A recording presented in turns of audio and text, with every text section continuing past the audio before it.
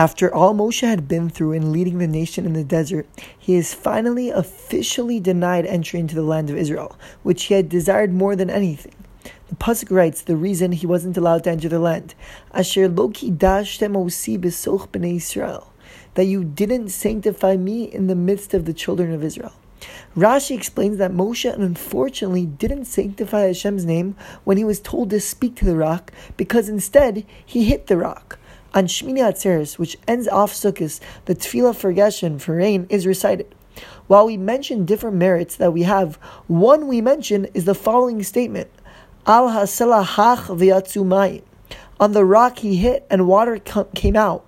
This refers to Moshe hitting the rock, and it doesn't seem to be a merit at all, but rather a degradation. The Ger Rebbe asks why we add this to the tefillah if it refers to a low point of Moshe, which was the cause of him not entering the land of Israel. To answer this question, one must recall that there were 2 times Moshe hit the rock. The first time in Parashas B'Shalach, when Moshe is explicitly told to hit the rock, and the second time in Parashas Chukos, when Moshe is told to speak to the rock, but instead hits it.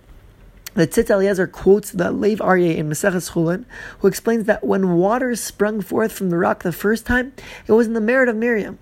So even though it was a miracle, there was an action of hitting that had to be performed. However, the second time that water was to spring forth was destined to be a greater miracle, whereby the rock wasn't even touched. The greater miracle was perhaps meant to take place because Moshe was even greater than Miriam.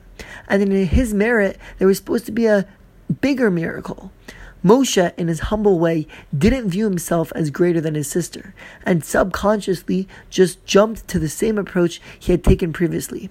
Therefore, in the Tefillah for Geshem, we mention the merit of Moshe not thinking so highly of himself as a merit for us.